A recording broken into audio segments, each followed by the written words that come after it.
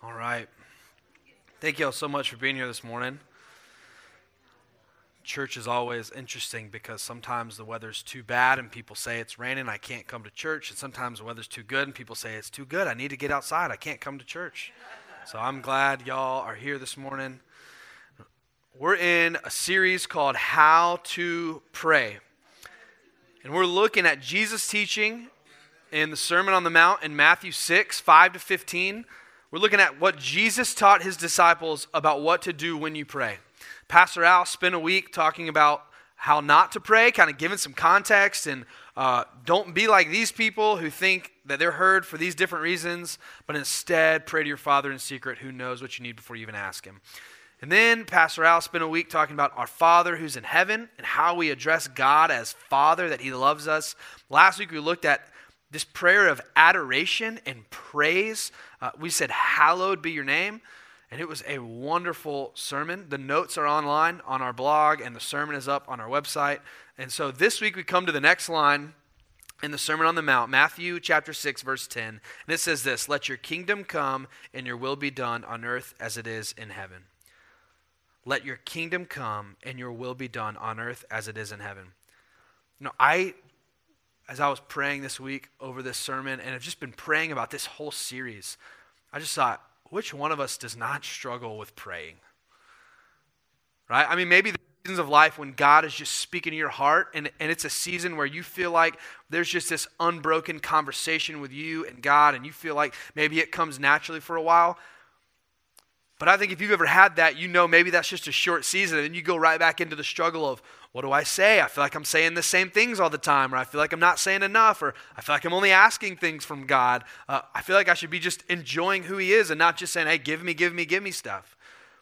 But which one of us doesn't struggle with prayer? I mean, I think we all struggle with how to pray. That's part of why we named the series so simply, How to Pray. We don't need some pithy title when, let's just get down to brass tacks. We need help, right? We need some instruction and some help on how to pray. And that's why Jesus, when he sets out the Lord's Prayer, what Al has been trying to drive home is that this is not just a pattern of words to repeat, that we just, with repetition, say these same things over and over and over, but it's more of a pattern of words that we pray riffing off of the Lord's Prayer. I've heard theologians say and pastors say throughout all of church history the last 2,000 years, pastors all over the world have used the Lord's Prayer to teach their people how to pray. And they say, take a line and take the meaning of that line and then jump off of it and pray in line with what that is. Our Father in heaven, and then pray along that theme. That's why the Lord's Prayer has been so helpful for me in my life, because when I feel like I don't know what to pray, I can come right here to the Lord's Prayer and know I've got a pattern that's going to touch on a lot of different topics if I can just say these 6 or 7 lines. And if I can say these 6 or 7 lines and know what they mean and then be able to pray along that pattern. So that's our prayer for you, is that this wouldn't just be a sermon series where we're learning about the Lord's Prayer or we're learning about how Jesus prayed, but our prayer is that this sermon series would give you real tools and a real handle on how can I pray every single day. We hope in our preaching to equip you to live differently, not just to acquire knowledge. So I hope we're doing that. I hope this sermon series is going to help you know how to pray better. And so this morning, as we come to this prayer, I'll just say right off the bat that this is kind of an odd one. What does that mean? Let your kingdom come and your will be done on earth as it is in heaven. You know, one thing Al said last week about hallowed be your name. Hallowed is set apart, honored as holy, sanctified, glorified. We're not praying for God to do something that's not already been done, right? So we're not praying that, hey, God, I know your name's lacking a little. I pray that you'd boost that thing up. And this line is kind of the same. We're not praying, hey, your kingdom is weak and small right now. I pray that it would expand. That's not what we're praying. We're praying for the reality of God's kingdom to come in our life and come in our world just as it is in heaven. And so I want to break this sermon up into 2 really distinct parts. And if you got a handout, I hope you did. I'm doing my best impression of Pastor Al this morning, having a handout. If you ever come, I've never had a handout before, so you are my first group ever to have a handout. But the two sections are, first, the story of the kingdom. The first section is the story of the kingdom. And then we're going to get into, so what does it mean to pray for the kingdom? But first, the story of the kingdom. Because I feel like we've got to spend some time talking about what in the world is the kingdom of God. If we're praying, let your kingdom come, what is the kingdom that we're asking God to send? What is the kingdom we're longing for so much that we want to pray for it to happen in our lives? And so I feel like there's no better way to communicate what the kingdom is than by looking at the story of the kingdom. And that first blank on your handout says God's, and here's the blank, reign. God's reign. Because the story of the kingdom starts in Genesis 1 and 2, where we see God reigning over everything. And you say, wait, I don't see it call God king. It doesn't talk about a throne. It doesn't talk about a kingdom. What do you mean God's reigning in Genesis 1 and 2? Look at the very opening words of our Bible. In the beginning, God. In the beginning, when there was nothing else, when there was no world, when there was no time, when there was no other people, there was God before all things. And then in Genesis 1 and 2, we see God creating and designing and ordering the world we all live in right now. And then we see, so God's over all creation, all the physical creation, and then we see God make man and woman, and he puts them underneath his authority. So in Genesis 1 and 2, of all the things we could walk away with, one thing we do walk away with is that God is over everything.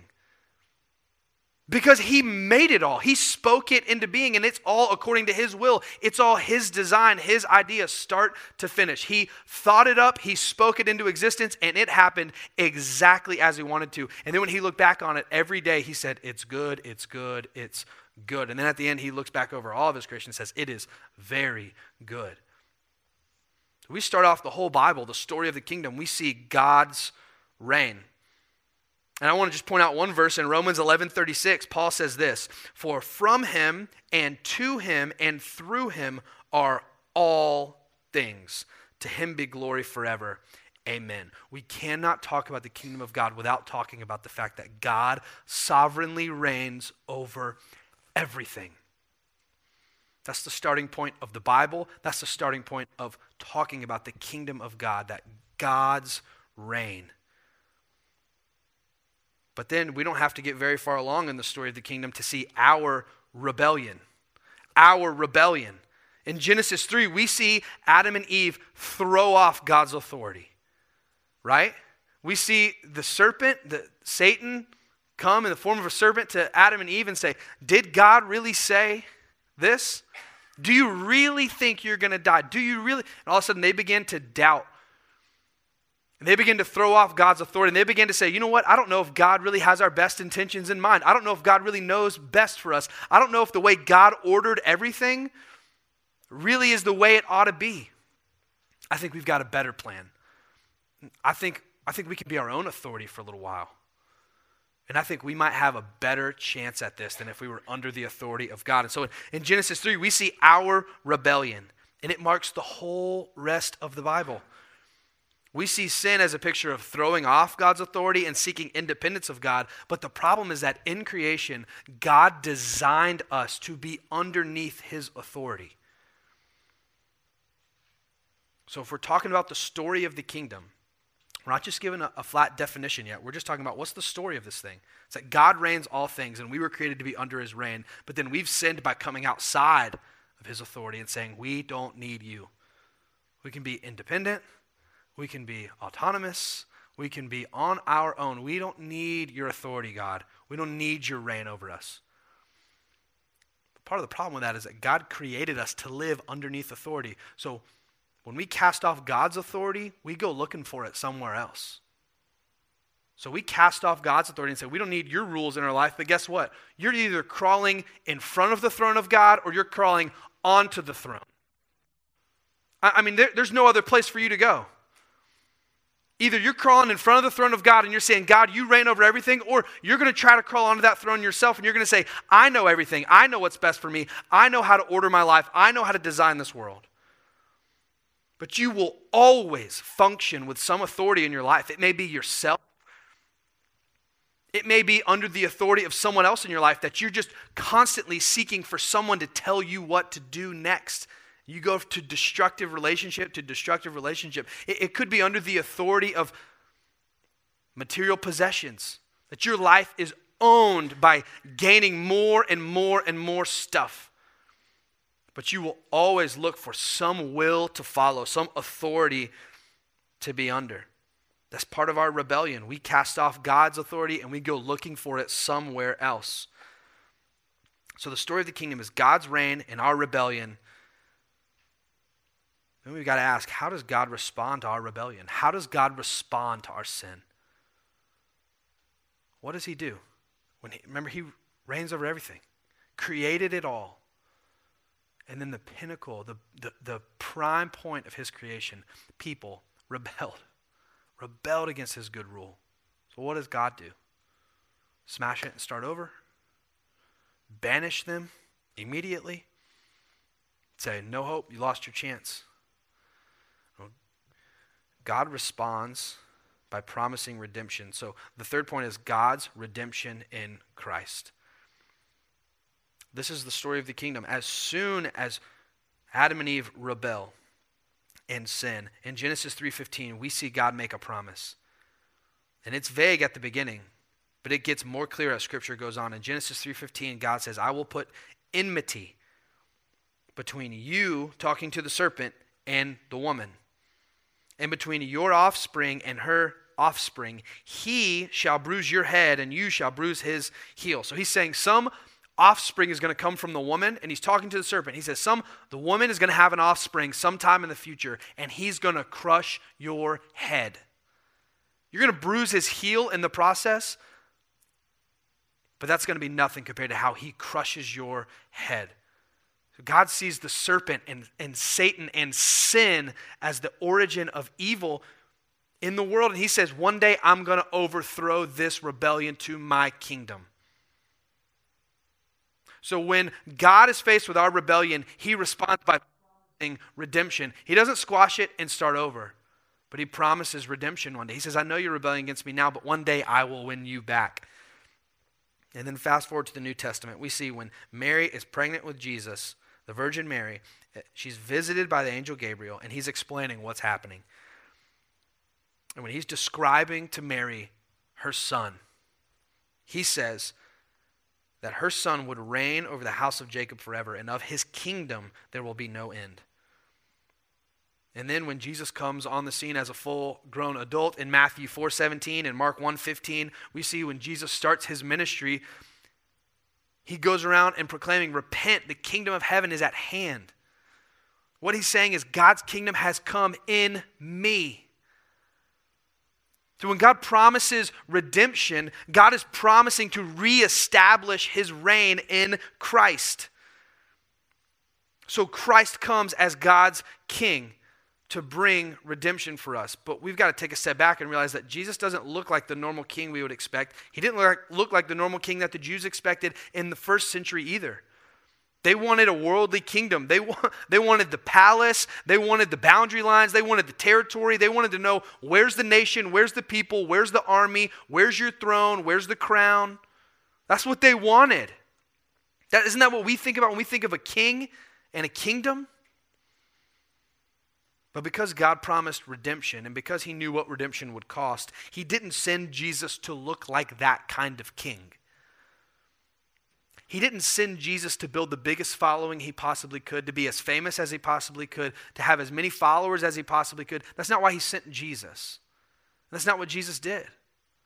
Jesus didn't come and overthrow Rome. He didn't come and overthrow any of the people in authority over him that were beating him at the end of his life. Jesus didn't come to overthrow that kind of thing. Jesus came to overthrow his true enemies, which were sin, death, and Satan. So Philippians 2:5-11 shows us a picture of our King Jesus that's completely upside down from what we would imagine a king would normally be. Because Philippians 2:5-11 says this, have this mind among yourselves, which is yours in Christ Jesus, who, though he was in the form of God, did not count equality with God as something to be grasped, but emptied himself by taking the form of a servant, being born in the likeness of men. And being found in human form, he humbled himself. He humbled himself by becoming obedient to the point of death, even death on a cross.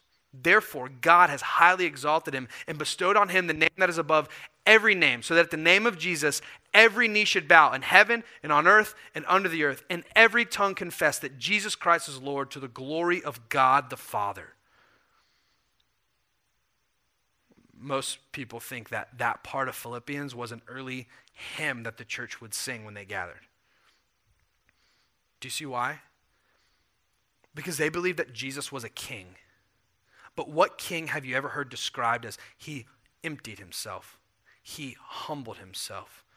He became obedient to the point of death. What king have you ever heard described like that? See, we serve an altogether different kind of king. God's kingdom is an altogether different kind of kingdom. This is the paradox of God's kingdom. It's the paradox between the cross and the crown. Kings wear crowns, but our king bore a cross. Why? Because he came to overthrow his enemies. And he knew his enemies weren't just people who claimed to be king over a little kingdom in Rome or in Israel or in a little part of the map of the world. He knew his enemies were so much bigger than that, so much more invisible than that. He didn't just come to say, let me set up a kingdom and build a palace and wear a crown. He said, I'm going to make my way to the cross to defeat my true enemies, sin, death, and Satan. And he surely defeated all three of them in his death and resurrection. Read with me Isaiah 53, verse 5, to see how he defeated sin. It says this, he was pierced for our transgressions. He was crushed for our iniquities. Romans 6:9 shows us how Jesus defeated death. We know that Christ, being raised from the dead, will never die again because death no longer has dominion over him. Hebrews 2:14 shows us how Jesus has defeated Satan. It says, since therefore the children share in flesh and blood, he himself likewise partook of the same things, that through death he might destroy the one who has the power of death. That is the devil. The path to Jesus' reign, the path to establish Jesus' kingdom went straight through the cross. So when we're looking at what is God's kingdom, this is the last blank underneath the story of the kingdom. We have God's reign. We see the story in God's reign, our rebellion, God's redemption in Christ, where he's reestablishing his kingdom. So God's kingdom is God's redemptive reign in Christ. God's kingdom is God's redemptive reign in Christ. It's not an absolute reign where he says, I will establish this is what I do with my kids. You will obey me. And it works every time. I don't know about your kids. It works mine every time. Every time. Ask anyone at Kroger yesterday when I was there. They will tell you how wonderfully they obeyed. That's not how God, he doesn't take this absolute reign and says, you will obey me or else. He doesn't establish his kingdom by brute force, but his reign is redemptive. So he doesn't establish his kingdom in our hearts by brute force. He woos us to him by love and grace and mercy. Knowing that if we can just get free from the sin that's causing us to love anything but him, and we see him for who he really is. Our kids are in the phase where they want to say the opposite of what you want them to say. So Jonathan will say, I'm not going to love you. And you're like, you have no idea what that even means. But he said the other day, he said, I'm not going to love God. I said, you're right, buddy. You're not going to until you see that he loves you. And I turned to Carrie and I said, I'm glad I came. That was pretty good. But that's the truth. He's not. He's a sinner. He doesn't understand God's great love for him in Christ. But if we can see and get a picture of God's kingdom, that he reigns over everything and he has the power and sovereignty over all things, yet the way he brought about his kingdom was humiliating suffering and death. And the way he wants to bring us into the kingdom is not brute force, but by love and grace. That's the most compelling invitation of all. So the first part, we wanted to look at the story of the kingdom. But now we want to pray for the kingdom. So we got to recognize that we are not just learning about the kingdom of God. We are longing for the kingdom of God. If you didn't catch those blanks, they're right underneath praying for the kingdom. We're not just learning about the kingdom of God, acquiring information. We are longing for the kingdom of God. You say, Johnny, why? Where does that come from? Well, because Jesus is telling us to pray, let your kingdom come. We see the kingdom and then we want it. We want that kind of reign in our life. We want the redemptive reign of Christ in our hearts, in our lives. We want it. We don't want to just learn about it. We want to long for it. Oh, Jesus, let your kingdom come to my life. So how do we pray for it? So I put a little tiny picture there, but we want to pray in concentric circles. We talk about concentric circles often when we pray for people as a staff and when we think about how to develop people. And we use concentric circles a lot, and I think it makes so much sense for thinking about praying. Thinking about praying. So the first concentric circle I want us to consider this morning is we want to pray for the kingdom to come for myself. I mean, it starts in our heart, doesn't it? It starts in our own heart. God, let your kingdom come personally to me in my heart. So has Christ redeemed your heart and brought his reign there? I mean, have you been saved? Have you been converted? Have you turned from your sin and put your faith in Christ? That's the first act of him bringing his kingdom into your heart. And if you've done that, then this question still remains for you. Are you personally submitting every day to God's redemptive reign? Are you submitting to his reign? Because the second part of this prayer, and we're treating them together, is your will be done. These are two sides of the same coin. God's kingdom coming and him ruling and reigning over all things, and then his will is done. Are you submitting every day and saying, God, your will be done, not mine? Jesus says it like this in the Gospels. You got to take up your cross daily, die to yourself, and follow me. Is that your daily prayer? That you want to die to yourself and follow Jesus? That you recognize it's not your kingdom you're building. It's not your kingdom. It's God's kingdom. Do you every day realize that you're either crawling on the throne of your heart or you're crawling in front of the throne of your heart? There's only two options. There's not a third. So if you don't crawl in front of the throne and worship God, then you're going to crawl on the throne and you're going to think you're the king or queen of your own kingdom. So that first circle is myself. Are you living as a kingdom citizen? Are you praying for the kingdom to come in your own life? The second one is family. Is family. And I'm including marriage for those of us who are married, and I'm including all other kinds of family. Kids, family you live with, grown adult kids, grandparents. I mean, you could put all sorts of, define your own family situation in this line, but I'm just going to say family. Are you praying for God's kingdom to come in your family? Is your marriage submitted to the redemptive reign of God in Christ? I don't mean each one of you individually, because the Bible describes marriage as when two individuals come together and become one flesh.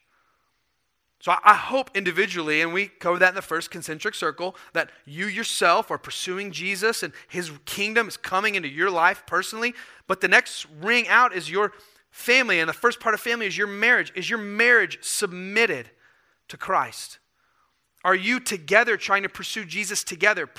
There's a marked difference in our life when we pray together for what's going on in our house, in our lives. Then if we could say the same prayers all day individually, but God does something special when we pray together. And we fail more often than we succeed at that, but when we succeed and we pray together, I mean, I'm just telling you, God's grace is just tangible. So is your marriage submitted to his kingdom? What would it look like if you said, let your kingdom come and your will be done in my marriage as it is in heaven? In what ways would you forgive your spouse differently? Would you serve your spouse differently? Would you honor your spouse differently? In what way would you pray for your spouse differently? What would it look like if you said, God, let your kingdom come in my kids' lives, in my household, in my finances, as it is in heaven? How would you treat your kids differently? How would you love them? How would you force them to come to church? I mean, you force them to go to school, right? Like, they ought to be here. They don't know what's best for themselves. And I think we all were raised kind of understanding that. Like, our parents made us do stuff.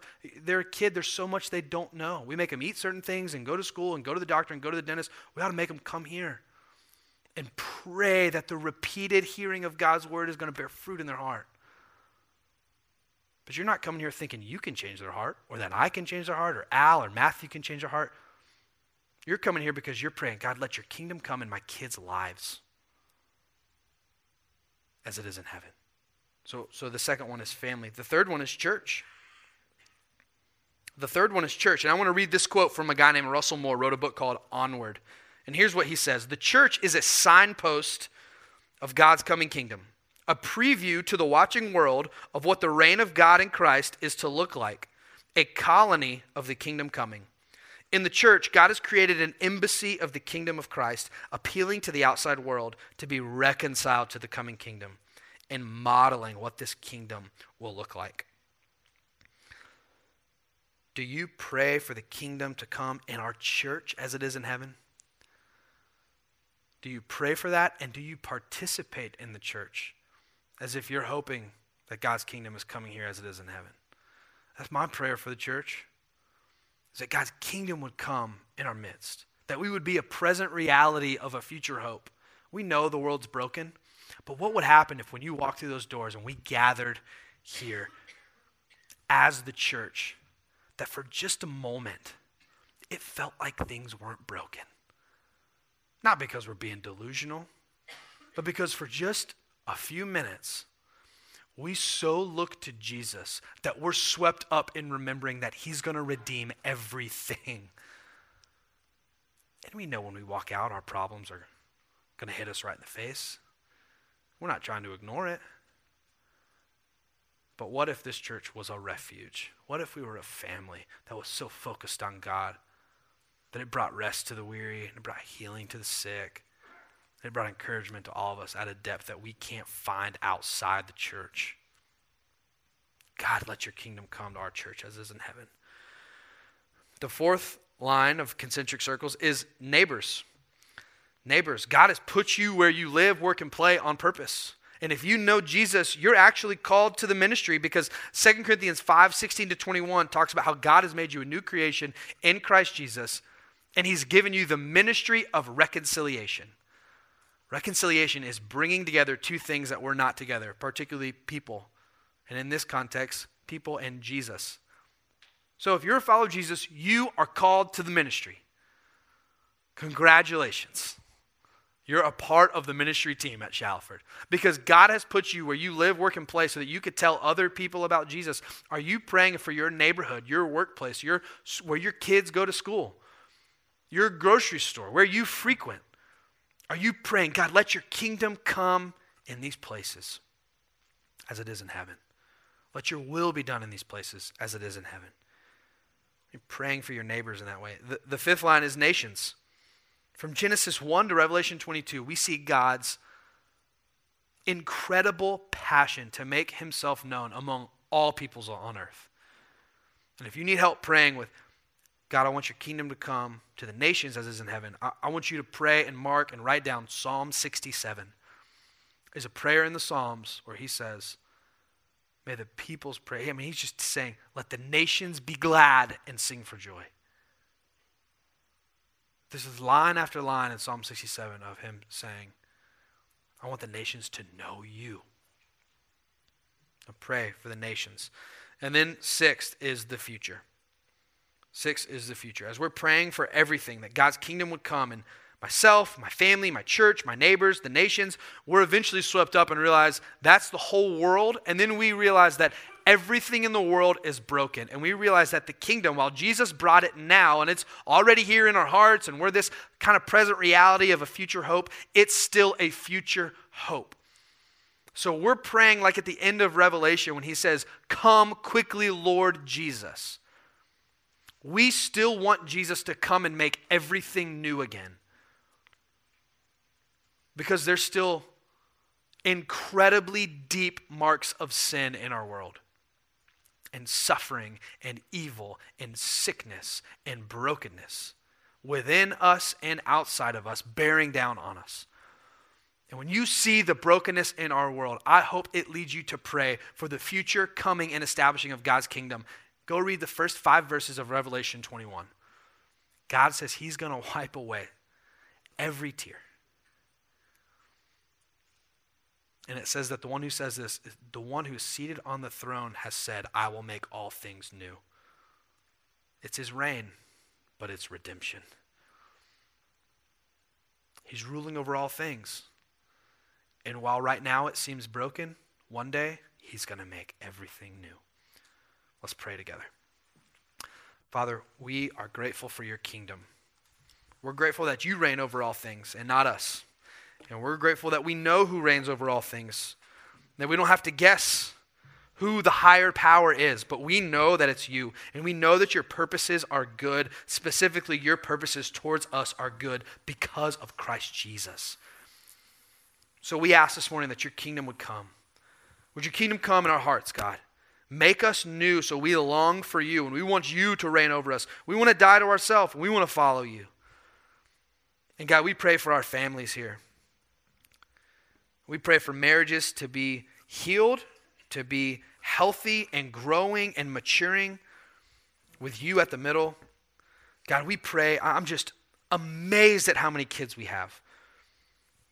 And God, I hear of other churches having 180 adults and 30 kids, and I think we have 50 adults and 30 kids. What in the world are we going to do? But God, it's a unique burden to pray for these families in the confusing season of life, what it means to raise kids, and how do we let them make their own decisions, and how do we lead them, and how do we provide for them, but teach them to take responsibility. And then we lay down at the end of the day and we think, God, how in the world are we going to communicate the gospel to them?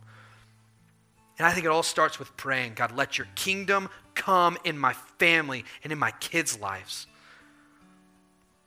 And I pray that Shalford would be a safe place for people to bring their kids to learn about you. And I pray let your kingdom come to Shalford as it is in heaven, God. We want to submit to your will and your rule and your reign. We pray for our neighbors around this church house and in all of our neighborhoods and the web of influence that we have springing out from this room, that your kingdom would come as we share the gospel. And we pray for the nations. We want your kingdom to come to places that are incredibly broken, places that are almost completely unreached, never heard of the gospel. We pray your kingdom would come there, that you'd, Luke 10:2, raise up laborers and servants for your harvest there. And God, long for the future when you establish your kingdom once and for all and completely and finally overthrow anything that's in rebellion to your kingdom, anything that's out of sync with your will. So we love you this morning, and we make our prayer in Jesus' name. Let's sing together.